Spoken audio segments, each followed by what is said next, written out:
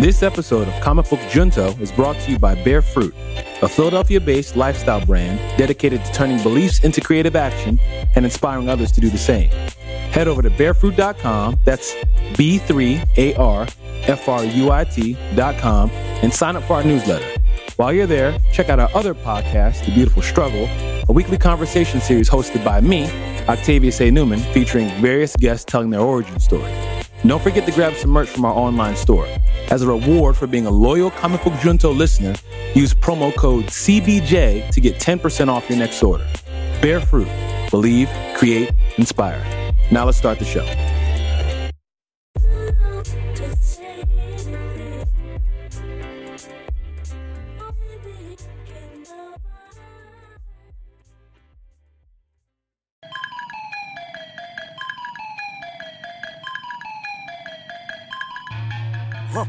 Hello, welcome. Yeah.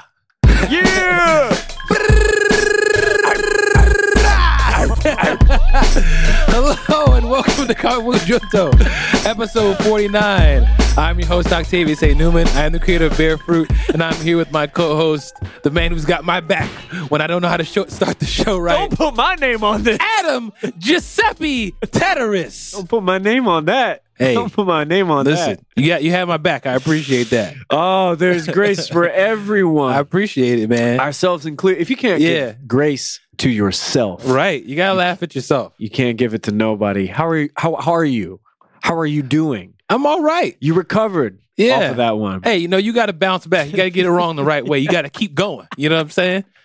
You fall down 7 times, you get up 8. This is episode 49. 49. Almost 50. Almost 50. Which to me, I think is kind of, I don't know, it's an arbitrary number. Realistically, it doesn't really mean anything, but I keep thinking, dang, we're almost at 50. How many weeks in a year? How many weeks in a year? Hundreds. 52. Okay. So we're almost up. We're almost at a year of episodes. Yeah, that's really something, man. That's a big deal. We've gone through a lot in all of this time.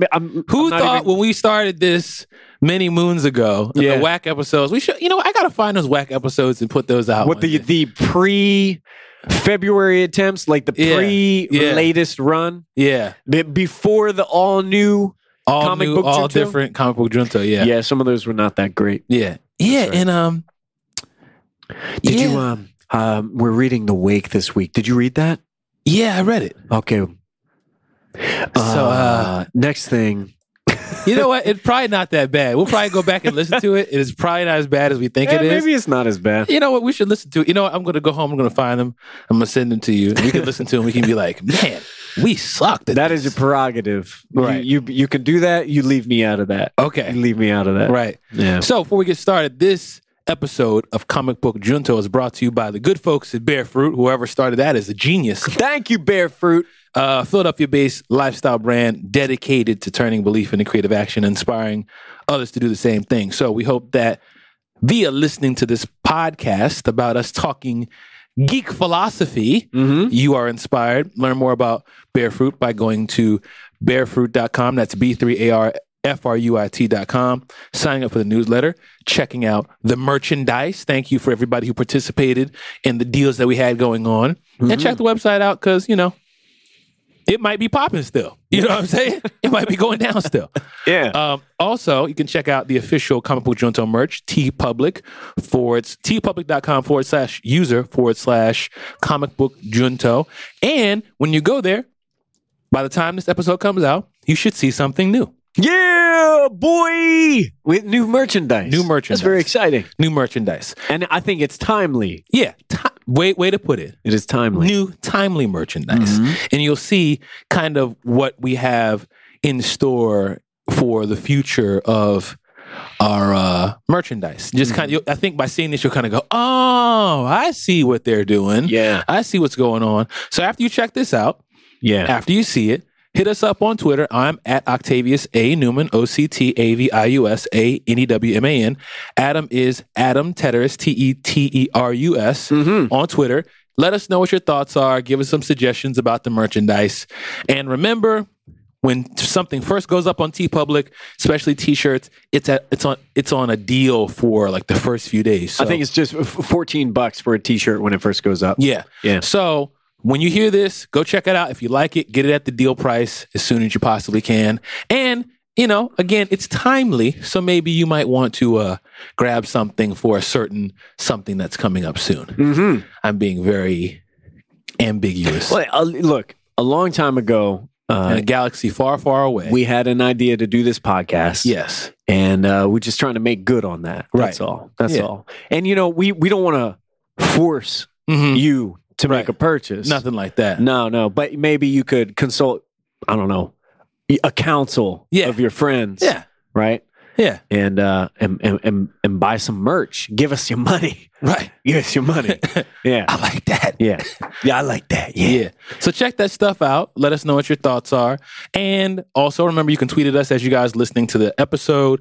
Remember, you can also leave your comments on SoundCloud as well.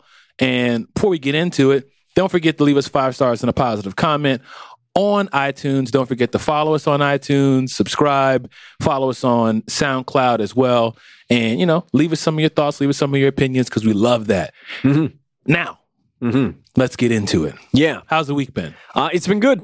I had a big, I don't know what it was, but I had a big movie going week this past weekend. Yeah. And I'm going to bring this up because I feel like you and I will have an opportunity to talk more about these things. I'm not. Don't start with me. I'm not. But I will say, over the weekend, I had the chance to go to the theater and see Arrival this past Saturday night. And on Sunday night, I saw Moonlight. And then the week prior to that, I had mentioned on the show last week, I saw Nocturnal Animals. I'm like a movie-going machine. I got to see Nocturnal Animals. Right now. Aminals. Yeah, but do you? Nocturnal Animals. Yeah, but do you? Oh, really? I'm asking the question, that's all. I would like to see it. What do you need to do? What must you do? Do you need to see it? I don't know. Just putting it out there. Okay. That's all. All right. And that's the second time I have reviewed that film on this show. Right. But I saw Arrival. I saw Moonlight. Both of them I thought were unbelievably good. You're halfway right. Okay. Right. And we are going to have to speak at length about this. So my thought is we should do a one shot. Maybe we should do a show in which we discuss both Arrival and Moonlight. Impossible. We can't. We are way too long-winded to talk about 2 movies. We are way too. Look, I know movies. I can condense my thoughts. No, on these things cannot. Not with me. Not when you're talking to me. 140 characters. Not when you're talking. That's one thing. If you tweeting into the ether, when you have a conversation with me, there's no way that we're gonna 15-minute conversation. You know what would be funny? Yeah. If we made the whole episode or a whole segment of Comic Book Junta where we do these 15-minute things where it's timed. Yeah. But that'd be interesting. You want to talk about Moonlight, which I did enjoy. Yes. And Arrival, which I did not enjoy. Arrival. At the same time. Listener, Arrival, best movie I've seen in years. Wait till we talk about the context. Wow. No, we don't need to explore that. We don't need to wait till we talk through it. But why don't we just do Arrival? Because Moonlight, if we're gonna talk about Moonlight, that's way too deep, way too emotional to kind of squeeze that. We have to really talk through that. And Arrival is a whole nother conversation that we're going to have to get into. That is true. So I don't think we're going to be able to you and I can say, we can say together, unanimous, Moonlight was excellent. Agreed. Moonlight was difficult. It was difficult. Very. I highly recommend seeing the movie if you have the opportunity to. Yes. I know that it's a limited screening. Yeah, we have to go to the Ritz. Yeah. And I'm so glad that I saw it. It was beautiful. I know some of the team that worked on it are going to be doing some work on Black Panther. Dang. But man, it really was tough. It was like that kind of thing when I had mentioned when I watched Black Mirror. After that, I just need something to soothe me down. It's rough. Yeah. But it is beautiful. It is beautifully crafted. Yes. And it is worth the experience. I agree. It is worth your time. It's worth your money. Yeah. Yeah. And Arrival, 10 out of 10, dog. Perfect. Perfect. No. All right, we'll get into it. Incorrect. So we will do a one shot.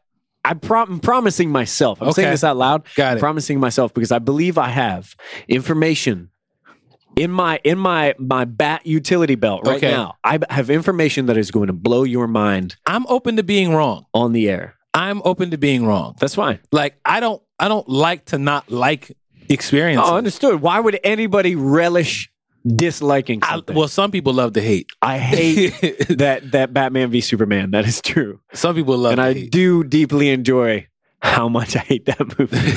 Right. There you go. There you go. Right, so I'll give you Proof that. right there. I will give you that. Yeah. So, okay. That's going to be something good to look forward to. It's coming up. Yeah. Yeah. But for now, we're going to get into some of this news out here. Let's something else that's coming up. I just want to get this out of the way. Okay, talk to me. Something that is coming up, and I feel like all of us should know. Members of the Comic Book Junto, members of the Blackout Congregation, Octavius, anyone who is listening to this right now. I'm listening. Avengers Infinity War is casting, okay? Open casting call. Mm-hmm. They're looking for extras. We out here. I'm just saying, yeah. Look, we out here, okay? Yeah. I'm just saying. Marvel. Look, Feige. we out here. I know where you at. I know you've been listening. Thank you for your 5 stars. And the positive comment. Now it's time for you to be the Medici family. You know you want me standing in the background with my head turned around and I'm unrecognizable. You know you want me. Yeah. Definitely. Yeah. I mean, we're already in the Marvel Cinematic Universe via the multiverse. If Thanos is blowing up a planet, put me on that planet. Nobody got to know. We can be those, those two characters that always show up in all these different comic books that different illustrators draw? Stan Lee? No. The two characters that show up in different comic books. It's like these two guys that all these illustrators draw. Do you know what I'm talking about? No. The two guys from Trading Places? No, I gotta look it up. They're these two characters that always show up together. Okay. And it's almost like this. It's kind of like the background dudes that just always show up? Yeah, but they're the same guys. It's like this duo of guys that show up in, different comic books. And if you look it up, I'll have it by episode 50. I do not know anything about this. But this is a thing. I believe you're serving up some Illuminati stuff. Hey. So I don't know nothing about that. Listen. You should maybe talk about that off air. All right. But look, down in Atlanta, if you live in Atlanta, if you're in the area. I'd be there if I could. This is for Paperboy. This is for Darius. Right. This is for Earn. If you're down there and you're trying to make a buck or make a break anyway. Paperboy. Avengers, they're casting all for about extras. that Paperboy. This movie does not come out until 2018. Yeah. May of 2018. So after Black Panther. I think you got some time. But this is exciting. Do you? Well, maybe not. I don't know. About to be 2017. Ain't nobody returning my calls. I'm saying I should be the next Black Panther. I'm just saying. I'm putting it out there. He wears a mask, don't he? Right. Let's see how that goes over. Black Twitter's like, go ahead and cast Adam Tedros for Black Panther. If you make Adam Tedros T'Challa, if you mess around and making that if you want to, see what happens. No. Play around with us to see if it don't go down. No. Yeah, maybe. We're gonna have D-Ray out there. We're gonna have all gonna have Crystal, Kid Fury. Everybody gonna be out there talking about you tried it. Yeah, I'm not gonna. Yeah, no, it's not for me. Maybe not everything's got to be for me. Nah, not everything. I just wanted to put that out there as an announcement. Let's get this out of the way. Yeah. So if you're trying to make that happen, you know what you need to do. Make moves now. Yeah. Mm-hmm. One thing that I wanted to talk about that has nothing to do with geek culture, but as you know, here on Comic Book Junto, not specifically with geek culture, but the thing is, hip hop and geek culture are definitely in the same classroom. Oh yeah, absolutely. They're from the same neighborhood. Yeah. You know, all the hip hop artists have AKAs. You know what I mean? Comic books have always been a part of it. This is the funniest thing. Not the funniest thing, but a very funny thing that I've seen on the internet. Real quick. Did you see the mom who found her eighth grade son's Spotify playlist? I did. I watched this video. I had a totally different read on it. Okay. I didn't think it was funny. It made me so angry because this white lady, I think, thinly veiled racism, talking when she's yelling at her son when this kid is in his bedroom and she's saying like, "You're a freak. You're gonna grow up to be a psychopath." This is messing with your mind. It's gonna make you crazy. It's a part of me. They're talking about guns and having sex. Is that what you want? He's like, yes. That's exactly what I want. I mean, there's a part of me that laughs about this, but at the same time, I'm like, I know this lady is like close-minded. She's disconnected. What do all this music? What does it all have in common? All of these are black artists. Well, like, I just know that this lady is reading. I don't want to make assumptions. Clearly, she's not a rap fan. No, But she's unaware. it just makes me disappointed. I see a white person who is acting in that way, responding in that way, and then like shutting down somebody's interest, her son's interest in music. I want to laugh at you, but I also want to smack you. This is ridiculous. For me, it's funny. Yeah. It's funny because it's like, oh, white mom, culturally unaware, live in your echo chamber bubble, white mom. Yeah. Oh, disconnected from your son and daughter, white mom. You know what I mean? Yeah. That thinks your son and daughter listens to what? I don't know what you think they listen to. But the fact that you're so blown away is funny to me because it's like, wow, you really don't recognize that hip hop is the sound of the youth. Yeah. You're really disconnected. Like Absolutely. you really don't reckon. You're blown away.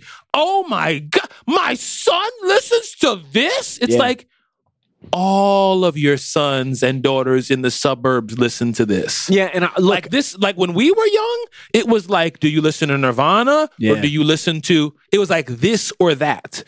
And people who are the Donald Glovers of now and the Pharrells of now and these hybrid kids who were able to see the beauty in Red Hot Chili Peppers and see the beauty in this, they were weirdos. Yeah. They were made fun of. They were called names. That's true. Like they weren't embraced as like, oh man, you're really like forward thinking and like you couldn't be like that. So the sound of the youth was not hip hop. Like now, like they were all now hip hoppers. People who did hip-hop music always had a huge following and support of the white community. That was always huge. Yeah. But it wasn't like the sound of the youth. Now more mainstream than it's ever. The sound of the hip-hop is whether it's appropriation or whether it's embracing or whether it's whatever, like, so it's always funny to me when I see that 40, 50 something majority culture kind of go, what is this? Blah, blah, blah, blah, blah. My feedback, whether out loud or under my breath, is your kids love it. Yeah. You know what I mean? Like your kids, I know you think that your kids are different. You're the weirdo. Yeah. So that's why she's funny to me. Yeah. Because of how disconnected she is. Sure. Like, you're talking about, I can't believe. It's like, well, what? Like, where are you at? Like, are you around your kid? I will say, a parent who is not used to that sort of thing and definitely coming to terms with their child growing up and becoming mature or being exposed to certain things in the world, right? It must be a little jarring to accidentally play Father Stretch My Hands by Kanye West, like listen to some of the lyrics, the lyrical content. Right. And for what it's worth, I will be the first person to admit that a lot of the stuff that I listen to in rap, I know we've talked about this before. I mean, it's some highly problematic stuff. Oh, yeah. Yeah. But so like, there's that. Yes. But this, I think, goes beyond that, which is like, oh, great beat. Oh yeah, that sounds really fresh. And it's this like ridiculous, like cynical, ignorant, refusal that this is what music can sound like, does sound like. It's a cultural disconnect. It is like, and yes, I agree. Now here's the other side of this. I grew up where there was some stuff I just wasn't playing around my mom. Oh yeah. Like I'm not going to play certain things around my mom out of respect. Yeah. Now, the other thing is my mother wasn't disconnected from the culture. She was aware because it's her culture. Yeah. You see what I'm saying? So she would maybe have criticism and feedback and kind of, what is this? Is this, why they, how come they, and what is it, like even to this day, like Octave, are they still so-and-so? And I'm like, Mom, I'm 34. Yeah. Like I'm not 15, but but that doesn't mean I'm not connected.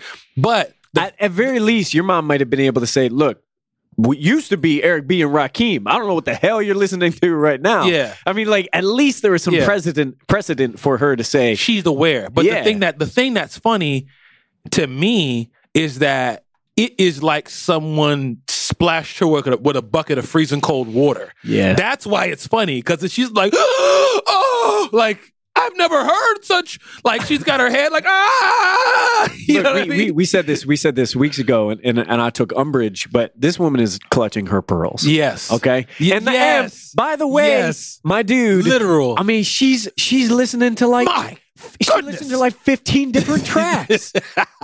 she listened to like she took that is a appetizer like sampler. Yes. Of different rap. She was playing the Nicki Minaj, Lil Wayne, Drake joint. Yeah. What's the joint? Cocoa butter. Yeah, no, truffle butter. Yeah, truffle butter. Truffle is that butter. It? Whatever the song is. Yeah, truffle butter. And she listens to the song, and Nicki Minaj's part comes on. She goes, "No, no!" Yeah. She starts like clamoring for, like somebody was trying to kill her. Yeah, hilarious. Yeah, not gonna debate that. There's probably some racial aspect to that, but it is still funny. It's still funny to me. Yeah. So I just had to throw that out there.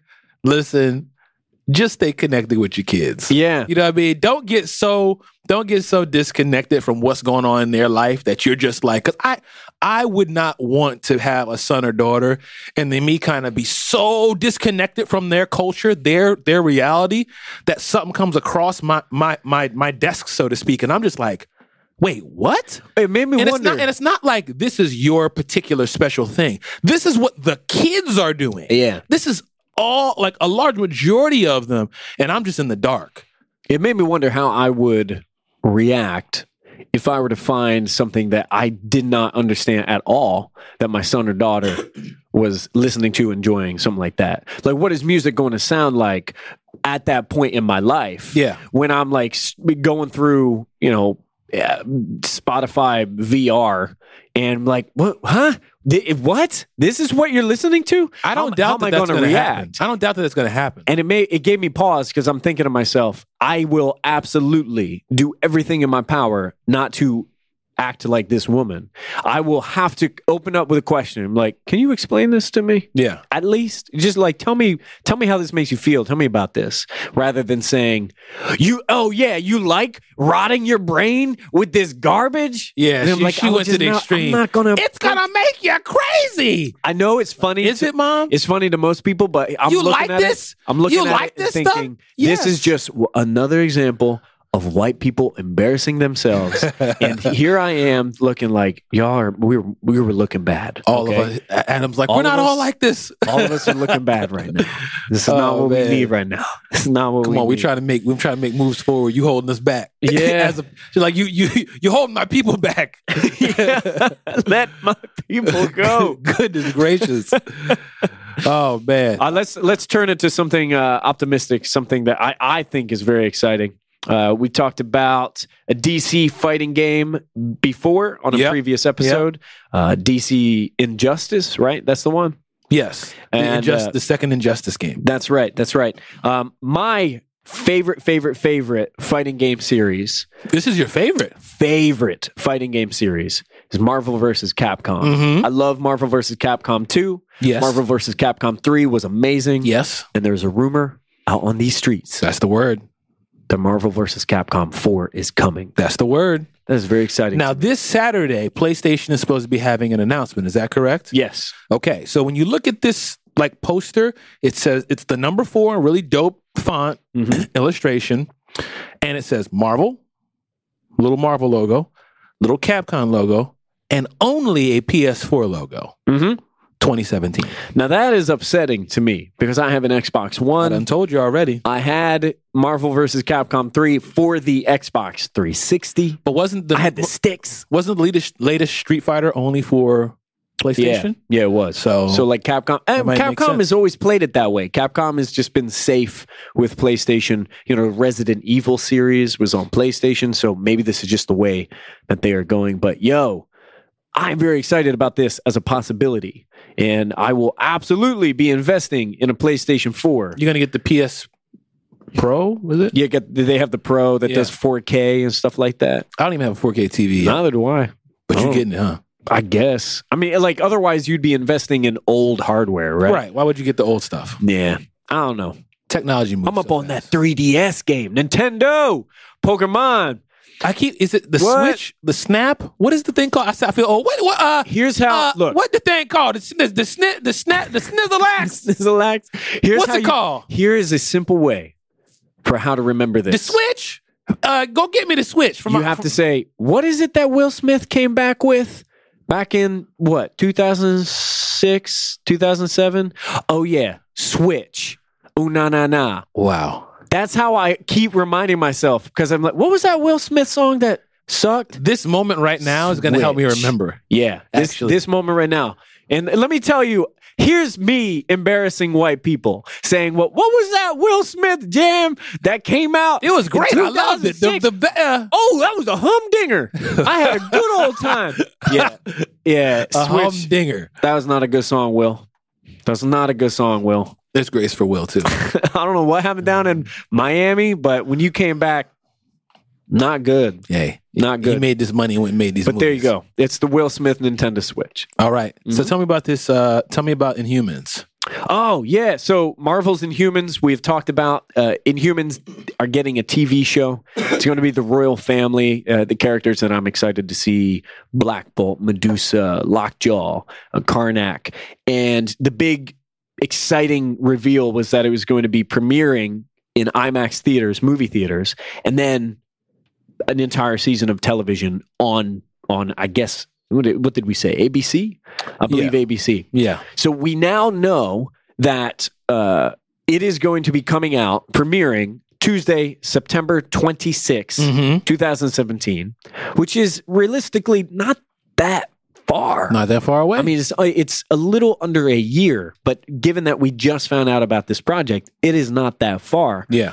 And something else that I learned today is at least the first 2 episodes will be filmed entirely in IMAX. Yeah, we talked about that. So this will, so this is the first Marvel property that will be filmed entirely in IMAX, and that's a big deal. In my opinion, I'm very excited about this. Very, very excited about this. And as we're talking about Marvel properties, I want to swing over to Spider-Man. I want to swing over to Sony Marvel. Right. And I was reading an interview that was up in Variety magazine, up on Variety's website, in fact, with Andrew Garfield. Andrew Garfield played Spider-Man just before Tom Holland took the role in Captain America Civil War. And Andrew Garfield had said something about playing Spider-Man that I thought was really interesting that I had never really considered, which is this dude is an actor and this dude is a fan of Spider-Man. And he said when he shows up on set, there were some things that were a little disappointing for him to learn, for him to find out when he was portraying the role of Peter Parker. He wanted to have this interpretation of Peter Parker. He wanted to develop the character. So it was notable. Like, you remember when Heath Ledger was the Joker? Absolutely. One of my favorite villain ever in movies. It's so memorable. It's something that sticks with you. And I get the sense that Andrew Garfield had this idea that he would be able to bring something to the character, Spider-Man. But he shows up, and for the most part, executives working on the movie had responded with, nah, dog, we just need you to put the mask on and swing around. We don't need you doing any actor stuff. Like, don't worry about that. We just need you to put the mask on, though. And he said in the interview, it's a little heartbreaking because I wanted to take this role as a fan of the character. I wanted to bring something to the character, but really it was just in service of the story. The character wasn't even that important. Yeah. As long as the mask is there, as long as the suit is there, yeah, we got it. We got the shot. We're good. And Amy Adams, who plays Lois Lane in the Man of Steel movie, in the more recent Batman v Superman, she had said something very similar, which was she had wanted to approach the role of Lois Lane with this particular nuance, with this, I think, unique idea of who Lois Lane is and what she's like. And we saw a little bit of that in Man of Steel. I don't know if you remember, but in the beginning of Man of Steel, she like swears. Lois Lane had this kind of, she was like, what the hell was it that she even said? Something about like, everybody that is up here measuring their dick or something like that. And it was like, yo, Lois. Lois always had a little bit of bite in her. She did. And she had this approach to her that I just felt new in some way. She did have that bite, but it also felt modern. And Amy Adams had said when she was working on the movie, on any of these movies, I suppose, that her approach as an actor was sort of neutered. They didn't really need that.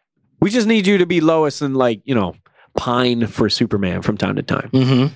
And I just thought about that. Like, yeah, that sucks. Yeah, especially if you have an idea that you're going to bring something new to the table. Can you imagine if someone said, Heath, Mr. Ledger, yeah, we don't need you doing any stuff. We just need you to put the makeup on. Yeah. Look like the Joker. That would be sad. Yeah. I would assume that it's a little more nuanced. The conversation a little more nuanced than that. Oh, yeah, I would hope so. But, sometimes people promise, like, yeah, you can do all this stuff. You're going to do this, that, and the other thing. Right. But the reality is the people who invested their money have to protect the franchise. Yeah. And if you're an actor and you're doing something new probably means risky. Mm-hmm. Risky means, I don't know how people are going to like this. They might not like it. Right. Yeah. So, Well, that struck me. Just don't put anybody on ice skates. You know what I'm saying? Don't put Batman on ice skates. Yeah. Don't give Batman a bat credit card. Yeah. Don't do nothing like that. Yeah. No nipples on anybody's suit. Yeah. Well, they did try that. You know what? Stay away from those As I'm things. saying this, I'm realizing it's definitely not in the cards for me to put that Black Panther suit on. That's risky. Yeah. I'm going to say I'd say so. a bold move. But if Matt Damon wanted to put the suit on, we'd be sitting here fighting against it. How are we going to save China from these dragons? I know. I invent vibranium and become the Black Panther. What? Wait, hold on. Mix two different. Damon wants to do it. Let him do it. Hey, let it do it. Project Greenlight. Let him go. Let him go for it. Mm-hmm. All right. So another big movie that's coming out in the future, Rogue One, a Star Wars story. Yeah. Right? Now, this is something that we saw similarly with, was it Batman v Superman? You can get an unlimited ticket. The ultimate ticket. An unlimited ticket that allows you to see this. How long? As many times as you want? As many times as you damn well please, as long as the theater is in the theater, or as the movie is in the theater. Unnecessary. Yeah. $100. $100 for the ultimate ticket. Special glossy, like something ticket. Yeah. Gold and all kinds of other embellishments. Uh-huh. I'm not going to see this movie but once. Yeah, I probably. Well, I mean, I might love it, and maybe I will want to see it twice. I saw the But latest I don't Star need Wars movie $100 twice. worth of it. No. So if it's a $20 IMAX ticket, 2, 4, 6, 8, 10, that's 5 times. Yeah, 5 times for $100. Yeah, it doesn't make sense. So you'd have to see it 6 times to get a deal. If you were if you are doing that. Well, I was like, say you could buy it and then just hand it off to other people. Oh, well, you know what though? No, because your name is emblazoned on the damn How they gonna know my name's not Adam Teteris? Well, because you have to present an ID. Come on, man, you asked me for too much. Yeah, this is like voter registration. They're like, you should not be ID'd.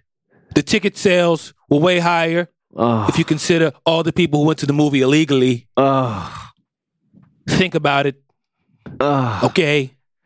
I'll be in Trump Towers in Manhattan. If you want to see this movie bigly, then it bigly. You're going to need an ID on you. We're going to do good deals, big league deals. Oh, God. Big league ticket sales. Yeah. Big league tickets. $100 tickets for one movie. I get things done. Yeah. You know what? Come to think of it, it might have been Trump who invented the Death Star. I just feel like that's something he would do. Some like horrible although the Death Star is too cool. It's too cool of a thing, and I have too much appreciation for it. Trump Steaks, Trump University, Trump something. Death Star. Yeah, you just go from one big jump to another. It's a big jump. Yeah. But yeah, you're going to get this $100 ticket? No. I would love to know who's going to get a $100 ticket. I would love to know how many people are going to actually do this. They only got like 1,000, right? Yeah, so it's a super collector. They're sold out already. Super collector. They're sold out already. Do you have it? I have my ticket to see Rogue One. Yeah? Yeah. Oh, yeah. And I'm actually going to be doing a show in Philadelphia. I'll be hosting a little like cabaret before the show, and then there's a screening of Rogue One, and I'm very excited for that. So we're going to try and do a one shot the Saturday after. Oh, yes. Yeah. Oh, yes. So I'm sure cannot that's wait. the first one shot we did, the last Star Wars, right? That was the first one. Yeah. Yeah. That's exciting. Yeah. So we're coming right back around. Yes, we are. Bringing it elsewhere. Are you a fan of Hamilton? I haven't seen it. Okay. but I am a fan of it. Who has seen it? No one. I mean, who's able to get tickets? I don't. I have no idea. I want to see it. I want my wife and I to go. Yeah. I know the soundtrack is lauded as being incredible. People listen to it on streaming services. Mhm. I have this thing where I just can't listen to Broadway music and feel normal. Just seems weird. I am intentionally not listening to the soundtrack because I want to actually see it. You'd rather experience Right. it all in one. Right. And then I have like that actual live experience. See, that makes sense. Yeah. So Lin-Manuel Miranda is the guy responsible for Hamilton, wrote most of the songs, performed in the show for a long time before, I think, actually leaving the stage show and giving his role to someone else. We talked about him last week. For some reason, this dude loves Carnage and wants to be Carnage in a Marvel movie. Go for it. And now he's taking his nerddom to a whole nother level. He's going to be, I think, producing, maybe directing, and definitely creating original music for the King Killer Chronicle, No idea what that is. which is a book series okay. that I have not read myself. Mhm. I know friends of mine have read and go crazy for Oh, it. really? Kind of in the vein of like Game of Thrones sort Okay. of thing. Okay. Book series that people love, and they're making a movie and they're making a television series all in one. And I think this is Lin-Manuel Miranda's first go at something like this scale. Yeah. So it's exciting to me in the sense that it's like, when there was news about Idris Elba being in the Dark Tower, I realized, you know what? I never actually read Dark Tower. Mm-hmm. That's something I need to get up on top of. Right. So now suddenly I'm thinking, you know what? I should probably check out King Killer. So if you've read King Killer and you're listening to this now, tell me, should I read this? Make a recommendation. Yeah. Shoot us a tweet. Is it worth it? At Octavius A. Newman, at Adam Teteris. Let us know. Uh-huh. All right. So now, the Batman trilogy. Mhm. Batman video game trilogy. Did you play it? Did you love it? The Arkham series? Yes. Yeah, I love the Arkham series. All of them. So good. So Except good. for... The middle one? Yeah, there was a Arkham Asylum, Arkham City.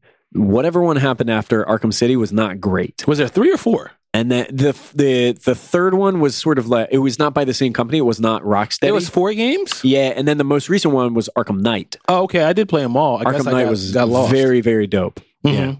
Well, the one that you didn't like, Yeah. apparently that studio is making, well, word on the street is they're making a new Batman video game. Arkham Origins. That was the one. Okay. Arkham Origins. Yeah.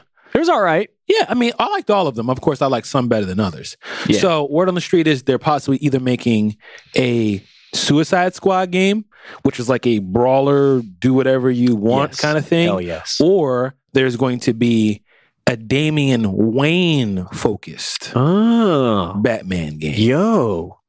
Okay. And I am in for Yeah. either. That's fine. Now, it seems like the possibility is that Damian is older or something like that. Interesting. So, so here's what it says. Back in June, rumors started circulating that 2 new games were in development by WB Montreal. This is the studio that developed Batman Arkham Origins, which, while less popular than the mainline Arkham game trilogy, boasts the best story in the entire franchise. Well, This is someone's opinion. Okay. This is not me. All right.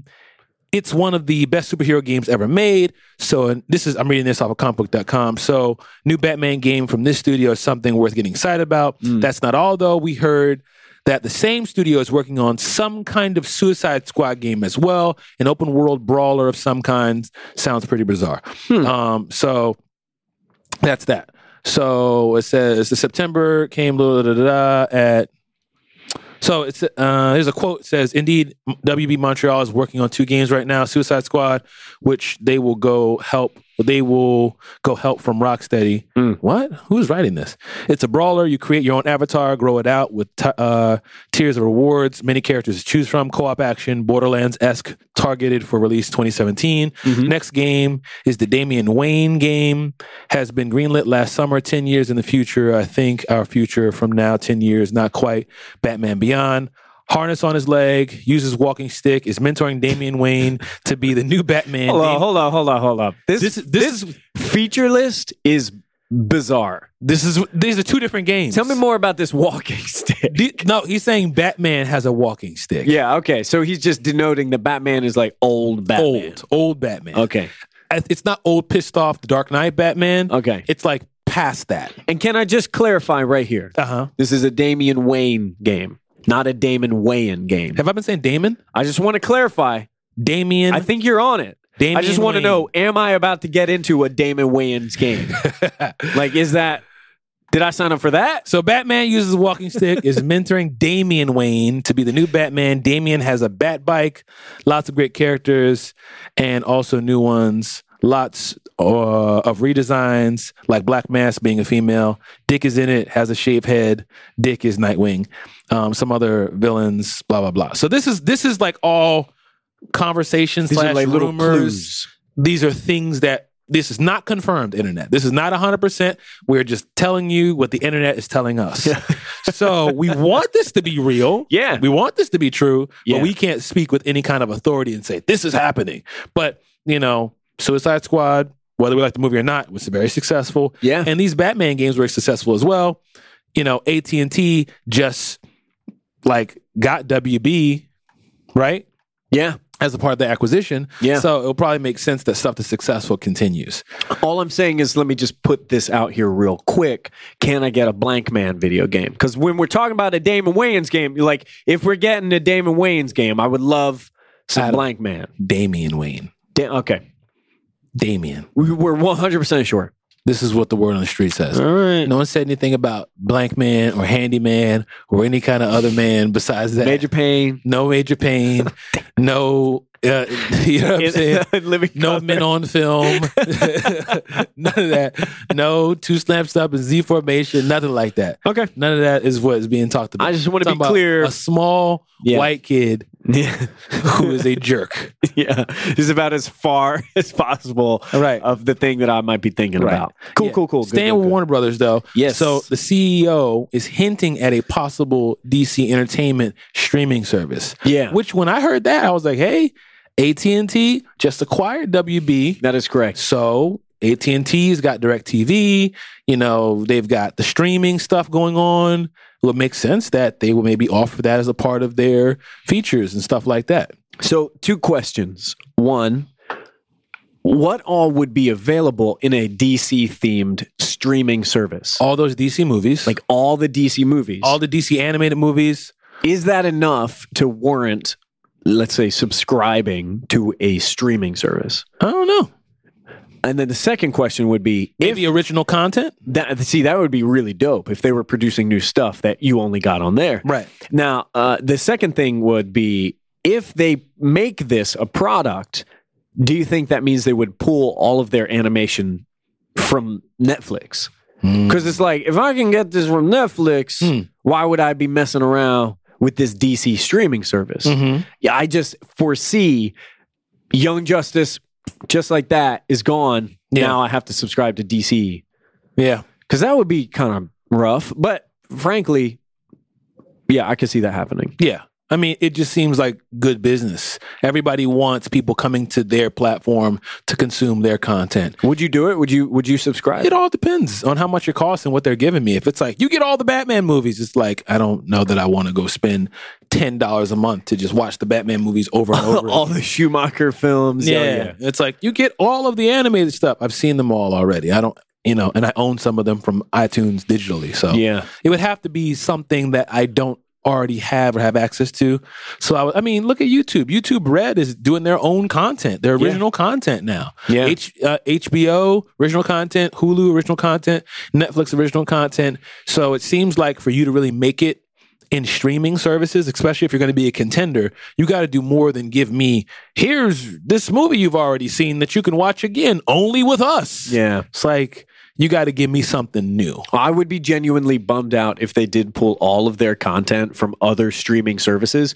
Because then I think, what's to stop Marvel from saying, oh, you're going to do that now. We're going to do that as well. We're going to pull Agents of S.H.I.E.L.D. We're going to pull all of our movies. We're going to pull everything. Where's Disney's network, though? Does That's a good question. ABC is the one. So they don't, but ABC doesn't do a streaming service now. But also, I think Marvel is successful enough that they don't need to be like fussing and fighting with nobody else. Yeah, that's you know fair. What I'm saying? Like they got Star Wars, they've got Marvel, and they've got everything else outside of that. Yeah. I don't really think that they're in a situation where DC's doing a streaming service. Well, we're in danger. They're gonna be like, all right, that's cute. They'd probably be like, that's cute. They compete with each other, and basically, I'm thinking 5 years, 10 years down the line, how many damn subscriptions am I going to have? Well, it's going to be similar to like imagine if what's cable like $100, something like that. I don't even pay for it. I don't have it. Right. Yeah. But I think everything is going a la carte now. Yeah. So that you can get exactly what you want, because you got to think all those channels I'm not watching, but I'm paying for. Yeah. I'd rather just pay $10 for HBO. I've got $10 for Hulu. Yeah, Netflix. $10 for Netflix. And I'm good. You know, like Amazon. If you do Amazon Video, because how much TV do you really watch? If you're actually doing, and if you're playing video games, you know what I mean. But there's only a handful of shows. You can't even keep up with all the shows you want to watch. No. Yeah. No. Yeah. It'll be interesting. Yeah. It'll be interesting to see if this is where it's headed. Along with streaming services, Netflix has a new function that's coming out. This is something that you told me about. This is out presently. You can pull up your phone, update it. I tried it earlier today. This is crazy, and this is excellent, especially for people who travel frequently. Like if you're hopping on a plane and you know you're not going to have internet service, you can now download some shows and some movies to your phone, to your device, so you can watch them offline. That's awesome. So it's like from Netflix, a whole series. Orange is the New Black. I know Gilmore Girls just came out. Like if you don't have access to this stuff on the plane, you just download that stuff and you have it available. That's big. That is big. That's a big move. That's super cool. And it's funny to think we didn't have that before. That's something that like I've always done before. iTunes, right? When I subscribed to an iTunes series, when Walking Dead first came out, I was living in Texas. I didn't have cable, so I couldn't watch AMC. And I just bought the whole season on iTunes. And you just download it directly to your device. Now, so when Defenders comes out, you can just download the whole series onto your device and then watch it at your leisure without any internet connection. Yeah. That's what's up. Yeah, that's what's up. It's nice to have the option, at least. How often do you think you're going to use this? Me, I think I would only use it for travel. Right. Anytime else you either have Wi-Fi or whatever. Yeah. A year ago, or maybe a year and a half ago, not this past summer, but the one prior to that, I flew to Africa. That was a long flight. Why didn't you take me? I was just visiting the motherland. I just wanted to see the cradle of civilization. That was all. All right. I was just checking it out. Everything good here? Y'all good? Cool. Y'all need anything? Any saviors of any sort? Just want to apologize for everything. All right. We good? Cool. I was visiting for a conference and visiting friends who live in Nairobi. That flight was so long, and I downloaded a ton of episodes of Better Call Saul, and I just watched that whole season one go. It would be really helpful if I didn't have to search the deep dark web in order to download that stuff. I just get that joint on Netflix. Yeah. Now you can. Yay. All right. Now tell me about this Indigenous Con. Yeah, I'll put this in here. I want to shout out my girlfriend, Timmery. She sent us this link, and I think this is really interesting. This is the kind of stuff that I would not know about if not for somebody pointing it out. There was a Comic-Con of sorts November 18th through November 20th, so very recently in Albuquerque, New Mexico. And the very specific purpose was Native American Comic-Con, Indigenous People Comic-Con. And a couple of things really stuck out to me. The creator of a comic book called Super Indian, this guy named Aragon Starr, Aragon says, in comics, we're either shamans or mystic boogeymen, or he calls it Pocahontas. So hot Indian ladies. Pocahontas hotties. Yeah, Pocahontas hotties. Yeah. He says they don't get representation. You kind of we're talking about this when we were reading Occupy Avengers. Yeah, and I couldn't help but think Red Wolf, Occupy Avengers, it's nice to see a character like that, but I would hope that there's some dynamism, some range, some nuance to that character. This is the first of its kind in the world. This is the first time there's been a geek culture convention specifically for indigenous people. That's really, really exciting. Aragon Starr goes on to say 10 years ago, this would not have been possible at all. So we're now reaching a point when these people from these cultures demand to see themselves represented in comics, in pop culture.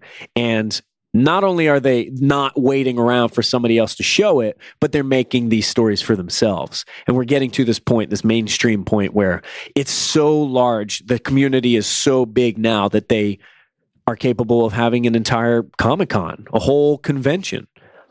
I just want to put that in here to say that is dope as hell. Yes. It is so cool. Last week, one of the things we talked about in the talkback is things that we are thankful for this year within geek culture. I am thankful that we are finally at a point in time, we have finally reached a juncture in which something like this is possible.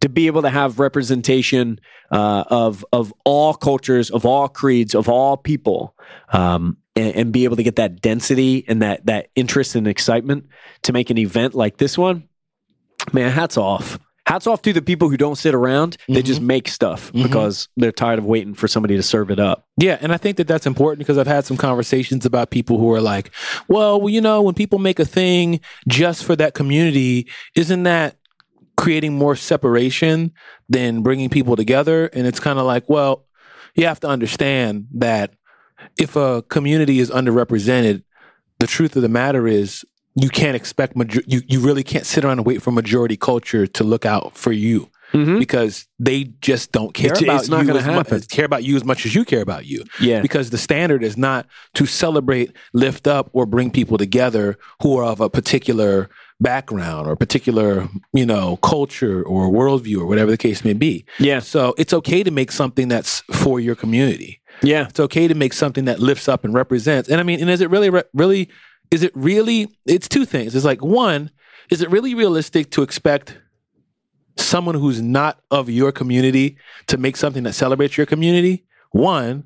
And two, do you really want somebody who's not from your community to build something that celebrates and serves your community? They're not from your community. They don't know about your community. There's your white savior. You know what I'm saying? Like, that's not. And then the other piece is like, well, shouldn't we all just kind of come together? It's like, well, that's like this idealistic mentality that really steps over and does not acknowledge the fact that there's a lot of baggage that's associated with that. Yeah. So we need to address certain things. We need to even come together. Certain communities need to even connect at all because they've been so widely spread and disjointed and disconnected, where majority culture that's not their story. Yeah. And the majority of media already serves you. So if you're part of majority culture, whatever it may be, and you say, why don't you guys just come and, you know, why do you guys make your own thing? We should just all come together. It's like you're asking me to ignore the reality of my heritage, my past, and my present, and what my future looks like to make you more comfortable. Yeah. Because I'd argue you don't like being left out majority culture. Oh, yeah. You don't like being left out. What do you mean it's not for me? What do you mean I can't come in? Too strange, too new. I don't understand. Because you're used to being a part of everything. You're used to being able to have the privilege to say yes or no. Yeah. So now someone's taking that privilege away. I'm telling you no. I'm telling you it's not for you. Don't touch my hair. For us, by us. Come on, Solange. Now it's like, oh, this is weird. I'm not used to being told this isn't for me. You know? So it creates this weird dynamic, but I think it's important. It's important that people do things that serve their community, serve their culture, serve their people. It's important. You know what I mean? And sometimes it's not for you. Yeah. And that doesn't somehow mean they're anti or against you.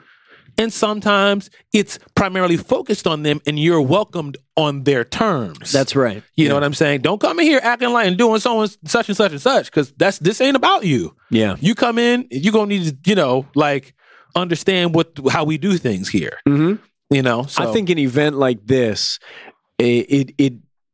I imagine this was very successful. I hope it was very successful. And it seems like it was, just judging from the piece that I read on Vice and photos that I saw of the event itself.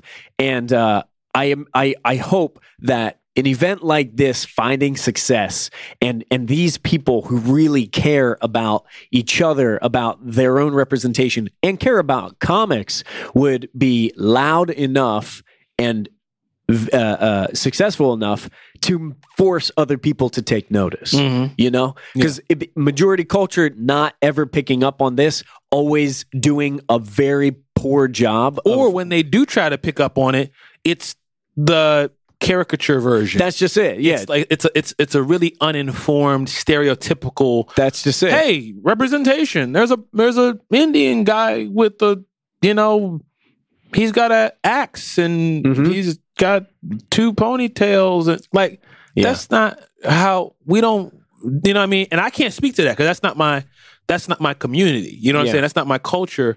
Well, I know that some of that is in my like bloodline, but I'm not connected to it. So I don't have any kind of like reference point to be able to say it's this way or that way. Yeah. And I think that's part of the conversation. Like, dang, Brian Michael Bennett's going to write everything? Yeah. Yeah, absolutely. Every person of color, he gonna write everything? Is he the only one who's got anything to say about Miles Morales, Jessica Jones?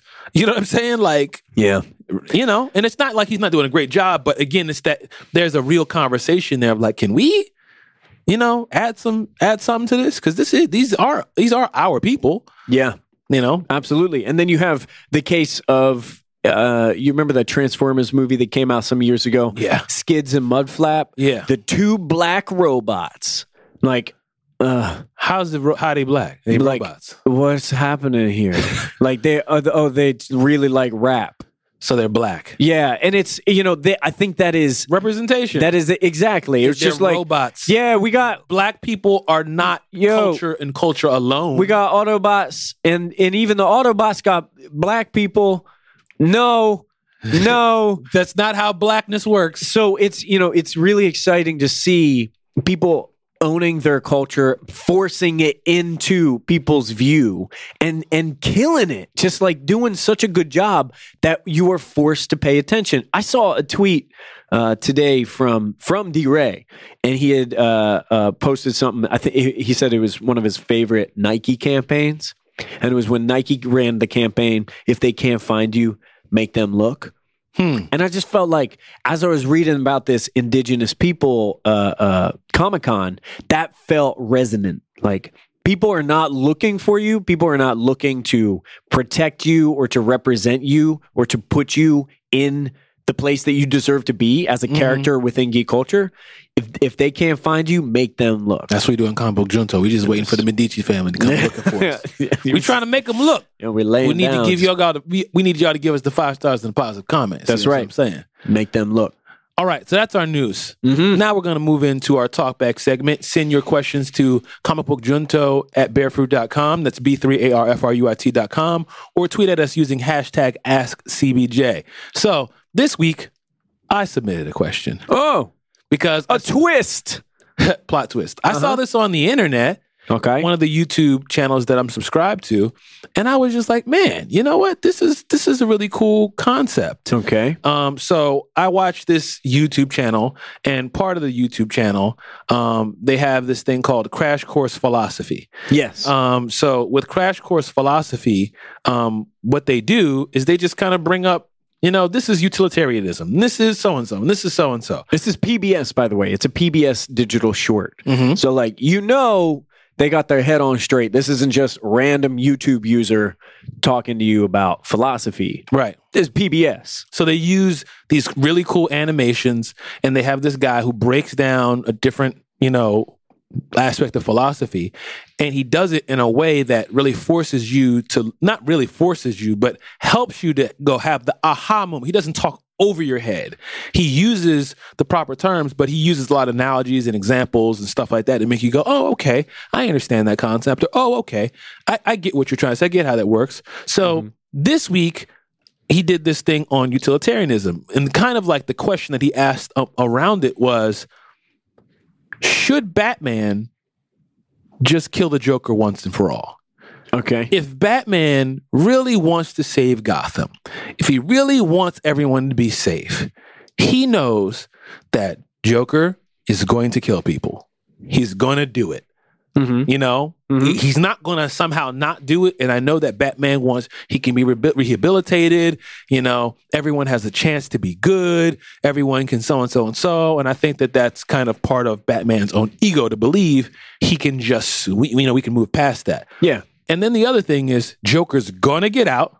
Yep. He's going to break out. Always does. Or he's going to get let out Always for some will. sort of way. Yeah. And every time he does, he's going to kill a bunch of people. Yeah. So if Batman really wants to save Gotham, should he / shouldn't he just kill him?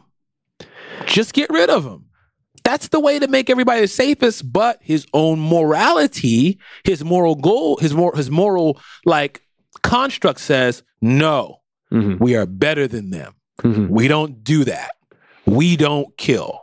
They do that. You know, criminals are a cowardly lot. They're so and so and so. I'm up here, they're down there. I look down on them and go, I'm here to help you and protect them. But it's like, my dude, don't you want to fix this problem? Do you want to fix the problem or not? Yeah. Now, I'm kind of speaking as like a character. I'm not speaking as Octavius. Well, and the other part of this too is like we're not talking just protecting random civilians and citizens of Gotham. You have seen the damage done to people who are close to you, people that you love. Yes. You have an opportunity to prevent this from ever taking place to someone that you love. Maybe you just kill him. What do you think? I mean, it's definitely an interesting illustration of utilitarianism, and it's, I think, an interesting introduction to the idea, to the philosophy. But it's one of those things that it's like when you start asking really philosophical questions about a certain fiction, things start coming undone. Well, the definition of utilitarianism says is an ethical theory that states that the best action is the one that maximizes utility. Word. Utility is defined in various ways, usually in terms of the well-being of sentient entities such as human beings and other animals. Word. Yeah. So it's if you are going to apply utilitarianism and you say, all right, look, Batman is going to be utilitarian, he's going to take this approach, then yes, you are going to solve some problems. What you will also do is ruin the story of Batman. Because it's like that thing where you say, hey, how does SpongeBob live underwater? How does he, drink water underwater? What's up with him having fire down there? How's he cook? He is underwater, right? And you start picking it apart and you're like, oh no, I must be very high because I don't know why I'm thinking about this right now. Because suddenly this matters a lot to me, but you're really just poking holes into the character. And Batman's whole thing is this struggle between doing what's right and maximizing the safety of others, right? And his morality struggle. It makes me wonder, is this a long game that Batman is playing? Is the idea I will set the standard for being a good person. I will not kill because I will not align myself with the way the villains But operate. I will use all their tactics. But I will use all I will use fear. I will use terror. Yeah. I will stalk them. I will hurt them. I will hospitalize them. I'll break the law. I'll basically be a criminal, but for a good reason. Yeah. And I'll do everything up to killing them. Yeah. I'll even steal from them. Yeah. I'll rob them. I'll vandalize them. This is I'll destroy their property. classic Daredevil versus Punisher. Yeah. And Punisher arguing reasonably, you're going to go so far, you're going to break limbs, you're going to beat people up. You're not just going to finish the job. You realize they're going to get back up, right? It's probably going to cost taxpayers dollars. Yeah. Because they're going to be serving time. What's the point of what you're doing? What are you doing here? This is cute. You're almost serving your own ego. Yeah. It's kind of like, well, if you're going to do the job, do the job. But how lovable is Batman going to be if he just goes out there? How lovable is he now? I mean, he is clearly beloved. Yeah. But would it be the same? Deadpool just kills people left and right. Yeah. But you wouldn't have a classic villain if you just off the Joker. Yeah. You just you shot him. That's it. Well, yeah. I mean, and I think the thing is we do have to kind of because this is what do we call it? Canon? What is this? Head canon. Head canon. Yeah. You know what I mean? Like, so we have to kind of like acknowledge the fact that canon says it's this, and that. But we're stepping outside of canon. We are we're having a philosophical conversation about it. That's right. Saying, okay, is Batman really about that life? Yeah. Because he's talking. But at the end of the day, do you want to keep everybody safe or do you want to keep your moral code? Yeah. Which one is it? I think Batman would argue yes. Yeah. And it's like, well, how effective are you, my dude? Mm-hmm. You know what I mean? Like, I vowed that I'm going to rid the city of Gotham of crime. How's that going? Because it seems like every 2 weeks I come back and you got somebody else, the same guy, a lot of times. Kite Man. It's How like, many times you deal with Kite Man? I mean, Kite Man ain't even the biggest dude out there to deal with, but you can't even handle that. You can't put nobody in jail. You can't keep nobody in jail. You can't injure them enough to scare them enough. So all these tactics and fear and scare, like, you seem to be a pretty ineffective superhero. Yeah. You know what I mean? Utilitarianism it's often tied back to a German philosopher, this guy named Immanuel Kant. Mm-hmm. We talked about him in the video. Mm-hmm. And I want to point out, I rarely read the comments in YouTube videos, Mm-hmm. but first comment on this YouTube video, Kite Man. the utilitarianism It wasn't crash Kite course Man? philosophy. No, Okay. is someone Ultimate Bloxer. He says, "Look, you want Bats to kill the Joker, but he just can't." Hey. Hey, there you go. How about that? There you go. That's it, folks. That's it. You got that. I All like right. that. I like that. Yeah. I really like this series though. And if you haven't watched it before, I know I've watched the Yeah. videos that you've sent me on. Yeah. I really appreciate it. It makes everything really digestible. Mm-hmm. It's like all of the stuff that I accidentally fell asleep during when I was in college. I wish this was 10 minutes. They could have put this in 10 minutes and I would have left the class and gone, I'm ready for a test. I get it. Yeah. Like, don't hand me a thick book with all it. Give me this video Mm-hmm. and then test me on that. yeah, exactly. I bet you not only will I know it, I'll be able to debate about it and have discussions about it because I'll actually get it. Octavius, this question says, who is a famous philosopher tied to the theory of utilitarianism? You wrote Killer Croc. Mhm. That's correct. I'm not sure if, did you literally take that from the video or what's up? Well, the video addressed Batman and Joker. Yeah. So when you think about the Rogues Gallery, Yeah. Joker is a part of the Rogues Gallery. Okay. And I figured I'd switch it up a little bit, like add something different. Because you always talk about bringing bringing your own thoughts. Okay. to Yeah. this, being able to, like, use what you're It's learning a in real personal life. approach. Yeah. Sure. I appreciate that. Yeah. Okay. That's wrong. No, did you see that? Have you seen? The correct answer is BET. Oh gosh. I really like this video a lot. I value this series. This is really awesome. So I don't know that we're going to be able to answer this, but I think this is a cool question to kind of talk about back and forth. So request, talk to us on Twitter about it. Again, at Octavius A. Newman, at Adam Teteris on Twitter. Talk to us about it. Give us your thoughts. Watch the video. I did tweet the video. Comic Book Junto's account did retweet the video. And Adam reminded me to put this video in the show notes. Check it out. So if you're listening right now, if you're on iTunes, you should be able to tap on the screen. You should be able to see a little link that is talking about the video that we're discussing right now. And also, if you're on SoundCloud, you should be able to see the link as well. Click the You link. know what I want to, by the way? What's that? I don't mean to interrupt you, but I want people to sound off online. Should Batman just kill the Joker? That's what I want to know. Yeah. Just, should he? Should he do it? Mm-hmm. Yay or nay? Simple as that, right? Yeah. Yeah. Yeah, because that's really what this is posing. It's kind of like utilitarianism. Let me give you an example. Yeah. Da da da da da, and it's like, ooh, when you put it that way, I get it. Because it starts to stretch. One of the things that I say that makes things make sense to me is I take a concept and I stretch it till it breaks. And if I don't have to stretch it very far to break it, then it's like, oh, I don't know if this is a very good idea. Yeah, sure. But if I got to stretch, and then it starts to kind of get, I don't know, then it's like, oh, this might work. Yeah. So this is one of the scenarios that kind of puts it to its breaking point. Like, is this utilitarianism actually a good idea? Yeah. Let me put it to you this way. Should Batman just kill the Joker? Then it's like, oh, well, wait a minute. Let me think about that. Because that's not, we might be able to debate these like random topics, but when you apply it, like someone comes in, they're going to kill your wife or kill them, they die. conversation's over. I'm killing you. Yeah. Like I don't feel bad about it. I don't feel emotional about it. Me, my wife, my children, or you're dying 3 times. You know, this makes me... There's nothing. There's no discussion. I don't care what nobody says. I'm not, and I don't feel bad about it. I can't help but think of the Brubaker series that we're reading, Killer Be Killed. Right, exactly. When the question comes up, like if you are tasked with taking a life, how do you determine whose life is worth taking? Who's a good guy? Who's a bad guy? Who's good enough? Bad enough? How much bad do you need to be considered bad? And not that bad. Bad enough to die, but am I good enough to kill the bad guy? Yeah.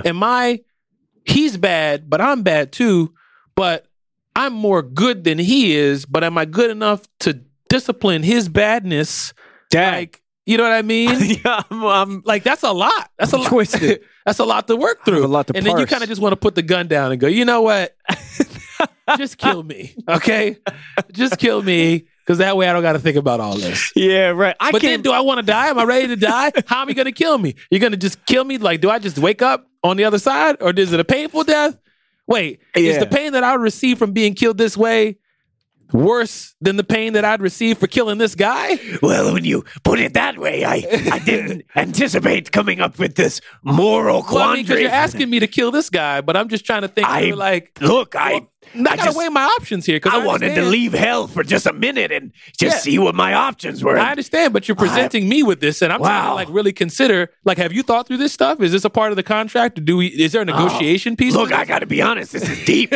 This goes very deep. I wasn't prepared. I thought maybe I would scare you. And yeah, I mean, no, I'm definitely scared. Don't get me wrong. You're very scary. I mean, the first thing I saw was your eyes in the pitch black dark, and it was a thing. I mean, so I don't want you to feel bad here. No, honestly, I just feel sad. You did great. I just feel very sad now. It's contemplative.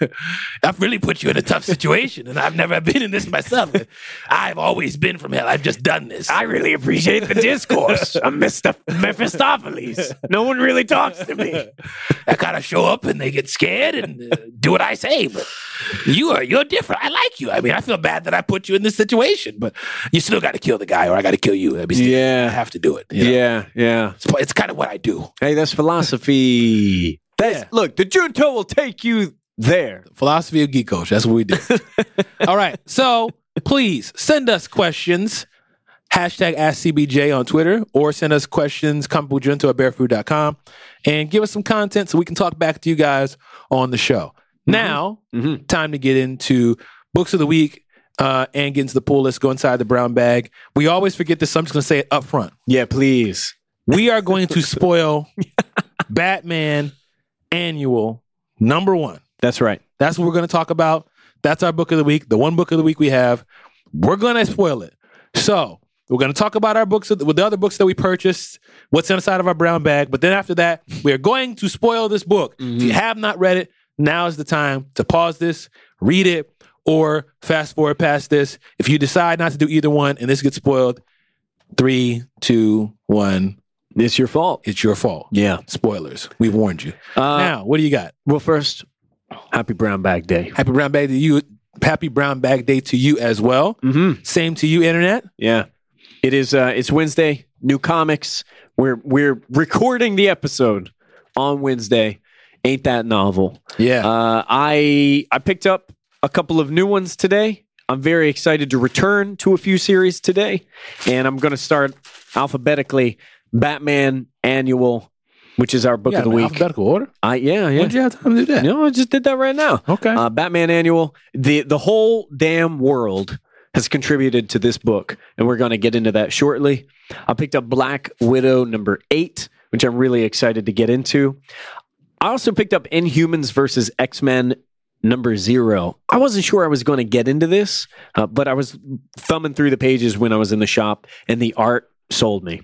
I'll be honest with you, this is one of those situations where looking at the pages completely sold me. I love Charles Soule. I'm interested in where this event is going, so that's going to be good. Hey, we got a Man-Thing alert.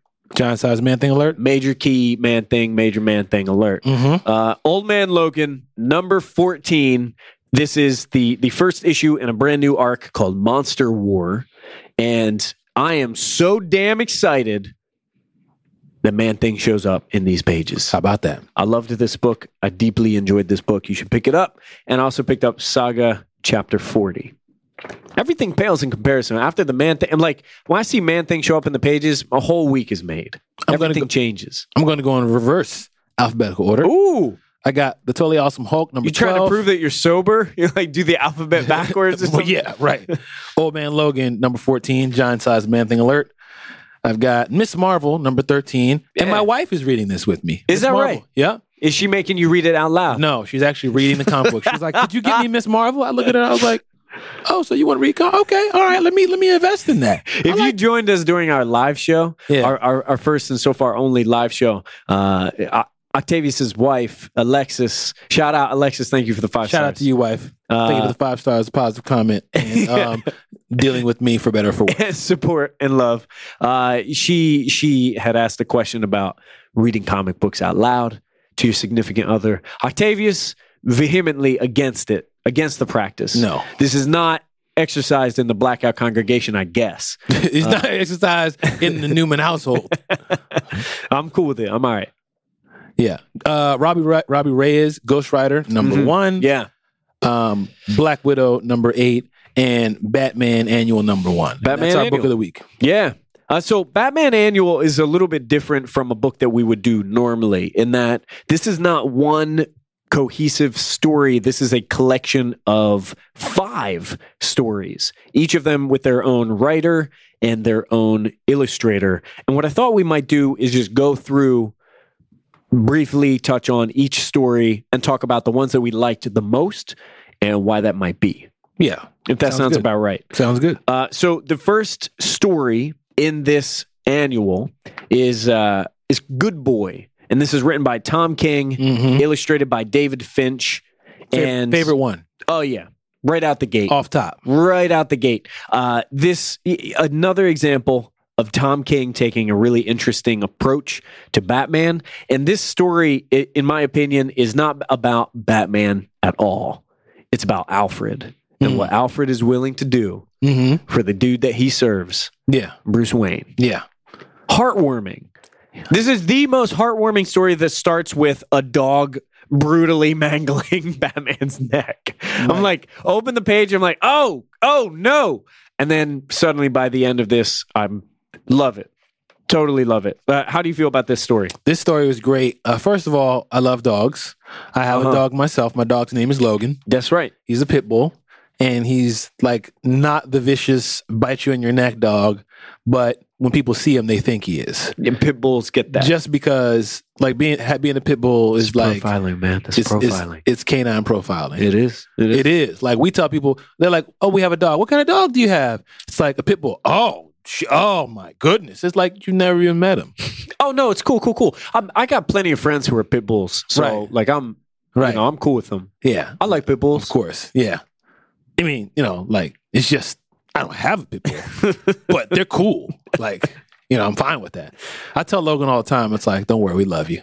No, we're not gonna let anything happen to you.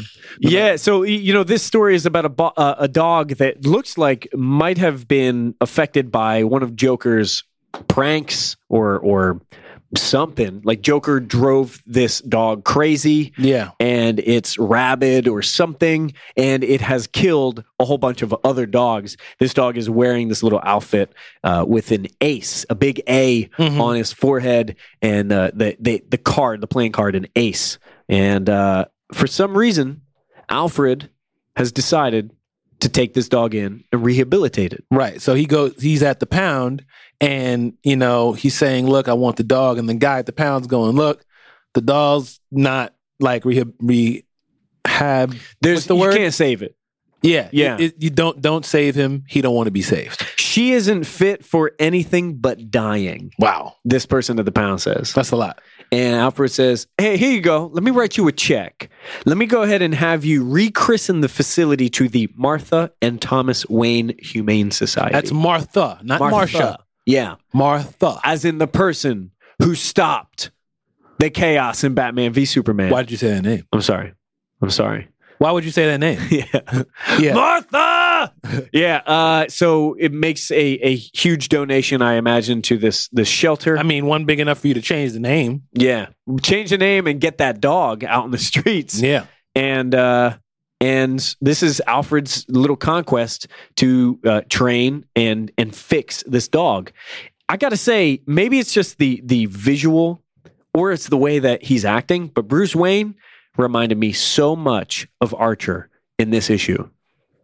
Why is that? From the cartoon Archer, like he's wearing his little smoking jacket when he comes down to the table and he's expecting breakfast and he's yelling for Alfred, right? He's just shouting for Alfred. And he says, I was expecting breakfast. Alfred says, yes, Master Bruce, this is not breakfast. Right. And he's just staring at this mongrel of a dog on his table, growling at in his him. face. And he's basically growling back at the dog. Yeah, he goes eye to eye with him like, oh, you want to do this? What you want to do? Now, this page right here is my favorite page. So October 7th, we see Alfred with the dog lunging at him. Batman is at the Bat computer, and he says, the feather found at the bank is traceable to, what is this word? Eudippides chromosome, or the southern rockhopper penguin, a species Cobblepot has been featuring in his new exhibit. All the while, Alfred getting bit by this dog. Yeah, because he's got the training jacket on where the dog can like run up and bite you and all that. Batman's at the Bat computer, so of course he's talking about the penguin. October 24th, a dual hostage taking at the 2x2 Dance Studios biannual charity ball. It seems almost too obvious. Yeah. So, of course, he's talking about Two-Face. And again, Alfred with the dog. November 17th, Kite Man. Yo, I gotta say, man, Sleeper, Kite Man really coming out ahead in the Rogues Gallery this year. Who knew about Kite Man before this? Hell yeah. Not I. And then December 1st, what has no beginning or end or middle? A donut, of course. But why a donut? And then the dog has like got Alfred by the back of his neck. So, yeah. So I think that was like, that really shows like, this is what it's like for Batman. He's just sitting at the Bat computer constantly. When does the dude sleep? When does he eat? When does he even work out? Yeah. And this is Alfred's commitment to changing this dog, to really bring the dog back from a nasty place. I thought this was an especially poignant moment on the next page in which Bruce says, Alfred, it's gone on long enough. The dog is broken. The Joker broke him. And he's trying to say, like, he has this realization that the dog is too far gone. Stop trying to bring it back. But it doesn't sway Alfred. In fact, we even see just this little moment, a very quiet moment, in which Alfred says, sit to Ace, and Ace sits.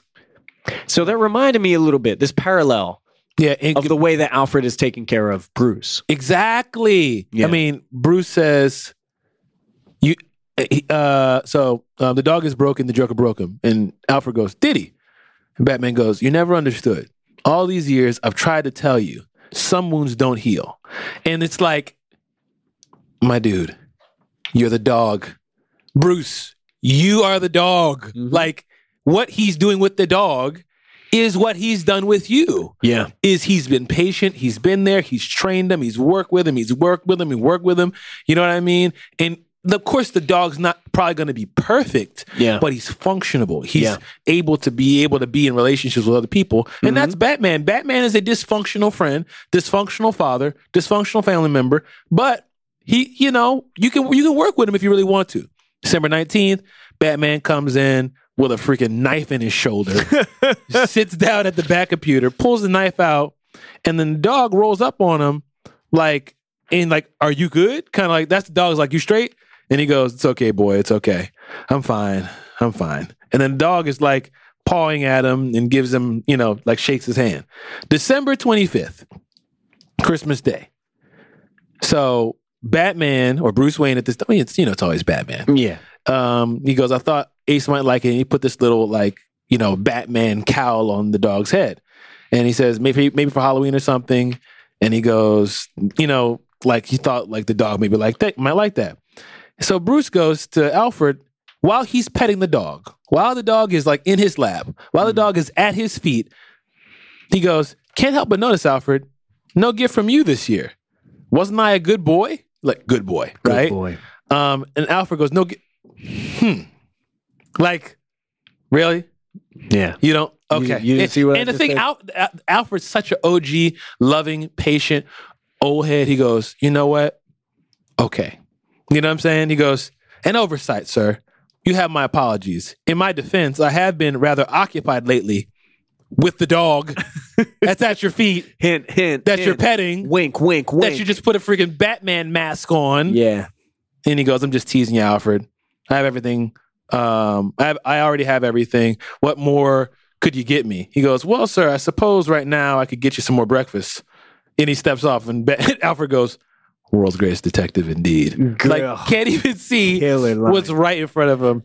Great job, so Tom good. King. That the gift, the commitment, the loyalty, the way that Alfred is committed to repairing the people that he takes care of. Yeah. And teaching those people. He's smarter than he looks. Yeah. He might be a man of service, but he is an intelligent man. Yes. I loved this short story. There was only one thing that stood out to me that I have a question. I wonder if it's an editorial thing, but in the Pound, the guy working in the Pound refers to the dog as a she. Mm-hmm. And later, Bruce Wayne continually refers to Ace Good boy. as a boy. Yeah. And I was wondering, what is that? Maybe that's just a typo. They just changed the gender on the dog midway through.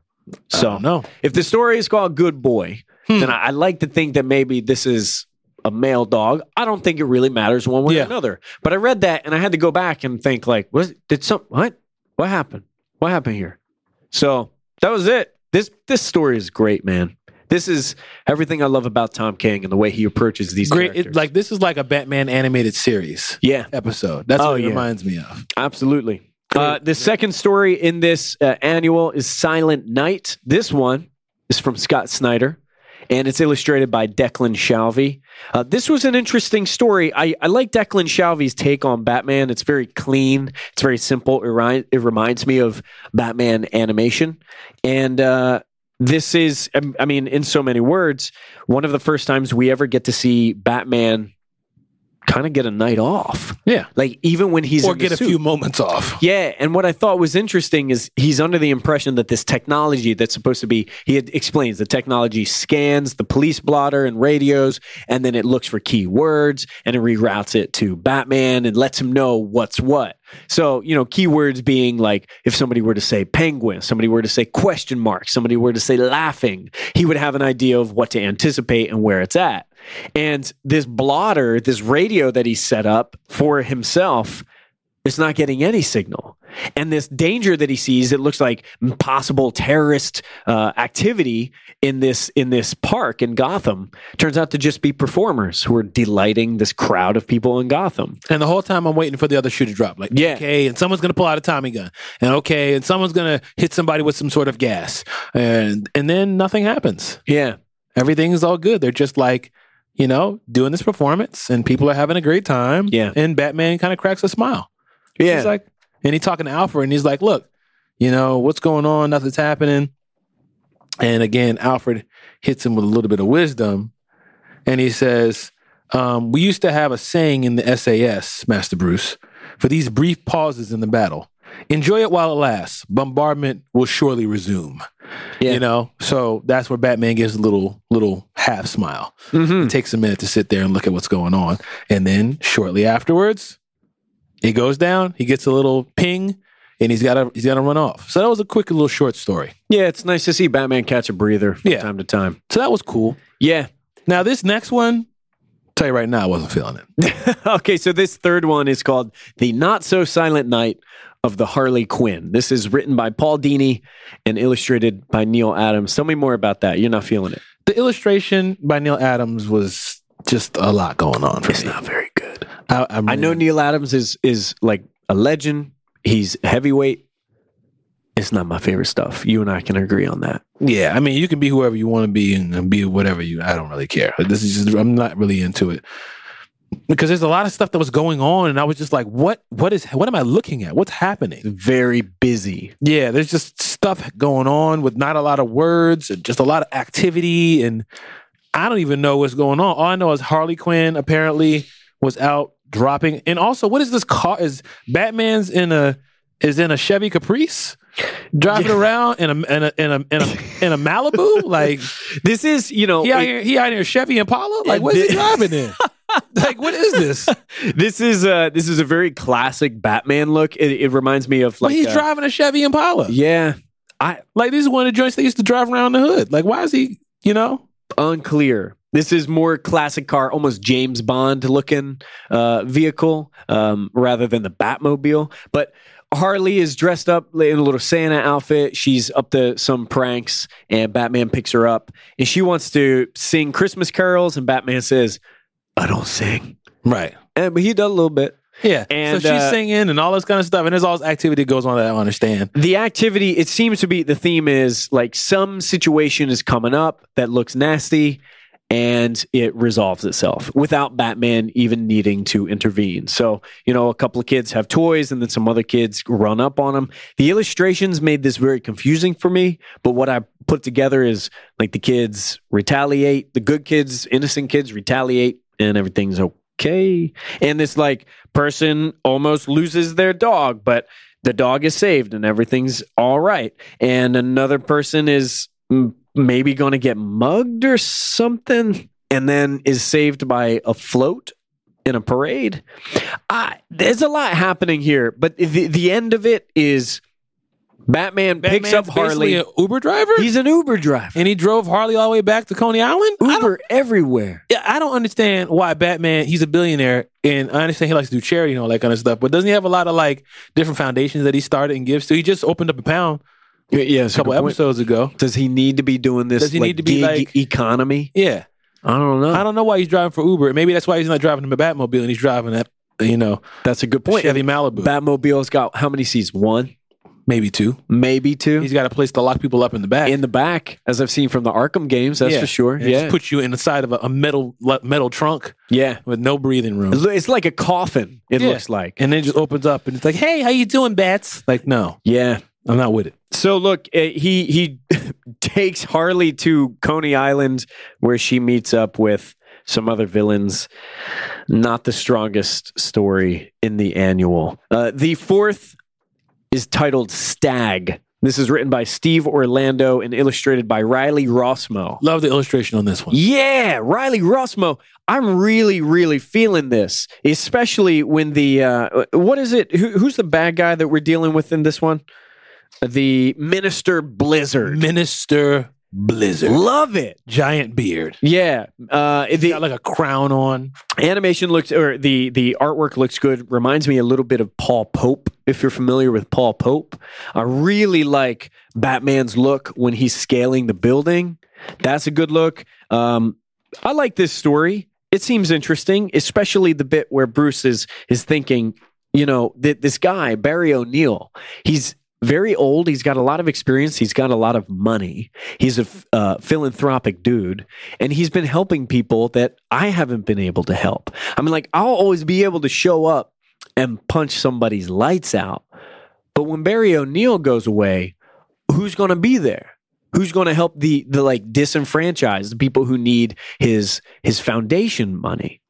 And unfortunately, Barry O'Neill meets his untimely demise at the hands of, it looks like, a new villain, the Stag. I don't know what the Stag's deal is. Apparently, she is an honest signal. I don't know. Stag looks pretty creepy. The Stag looks pretty creepy, and what we do know like is she actually. It does look like a woman, and Stag it appears as someone we will be seeing more of in 2017. Yeah, I don't know what that's about, but I do know that. I mean, Greg Capullo and Scott Snyder, they said they have some Batman stuff coming in 2017. I'm excited. I like this story. It was a nice short story. I really like the artwork a lot, and I think Steve Orlando did a good job on this one. And that brings us to the very, very last in the Batman Annual. This one is called The Insecurity Diversion, written by Scott Bryan Wilson, illustrated by Bilquis Evely. How you feel about The Insecurity Diversion? can I just say, a little confusing at first. Yeah, like I didn't really understand what this main villain that's in Arkham. This is Arkham, right?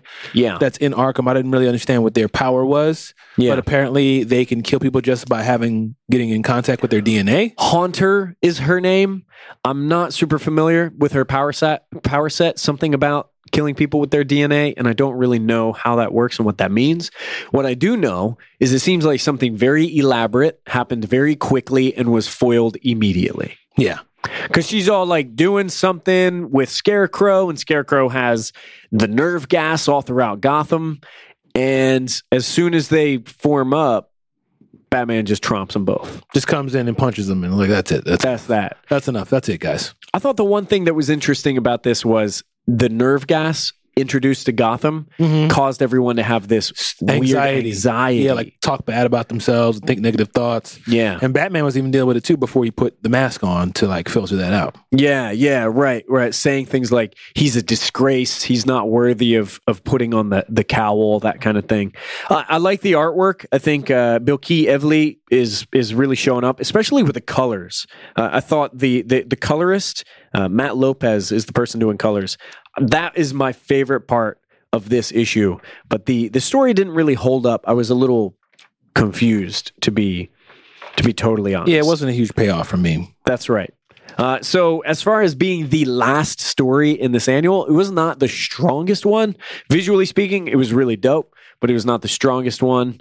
And that rounds out Batman Annual. Mm-hmm. Good boy, that first story from Tom King. Best one to me. So damn good. Yes.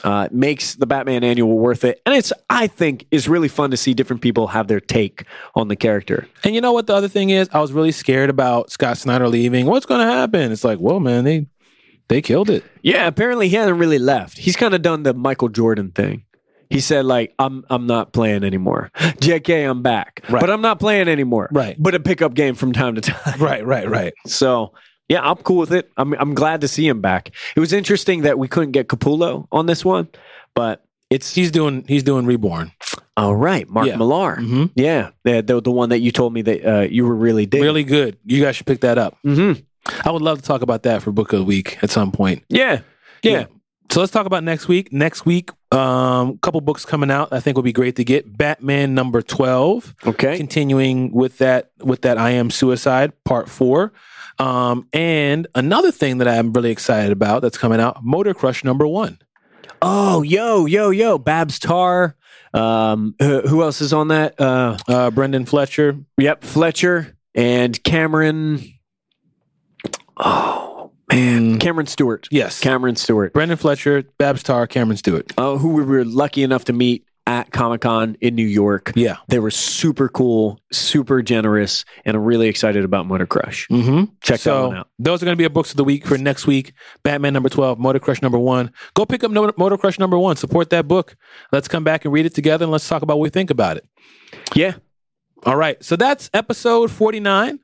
We're coming up on 52 episodes. We're coming up on a year's worth of weeks. Dang. That's big. We made it. Yeah. Well, we're coming up on it. Yeah, we're coming up on Make It. Yeah. Mm-hmm. So, again, hit us up on Twitter. Let us know your thoughts. Should Batman just kill Joker once and for all? Let us know any other feedback and thoughts and opinions on this episode. Leave us 5 stars and a positive comment on iTunes. Also, subscribe on iTunes. Share this episode with somebody else. Make sure you follow us on SoundCloud. Leave us your comments there as well. Mm-hmm. And, continue to enjoy the Junto. Invite people to join the Junto. And we thank you guys for listening. You remember back in the day when we were doing episodes and asking people to write us stories about Man and Metro Boomin? Yeah. I'm saying someone's got to give me a Blank Man script for a comic book. Make it work. Damon Wayne's video game. Tell me how that works, Adam. I'm just saying. I want some fiction. I want some community created fiction. All right. And maybe it gets big enough. We have a Damon Wayne's Comic-Con out in Albuquerque, New Mexico. Right. First of his kind. Okay. Right. All right. Damon, we love you. Thank you for the 5 stars and Major Pain.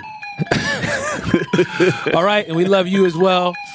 Until next time, peace.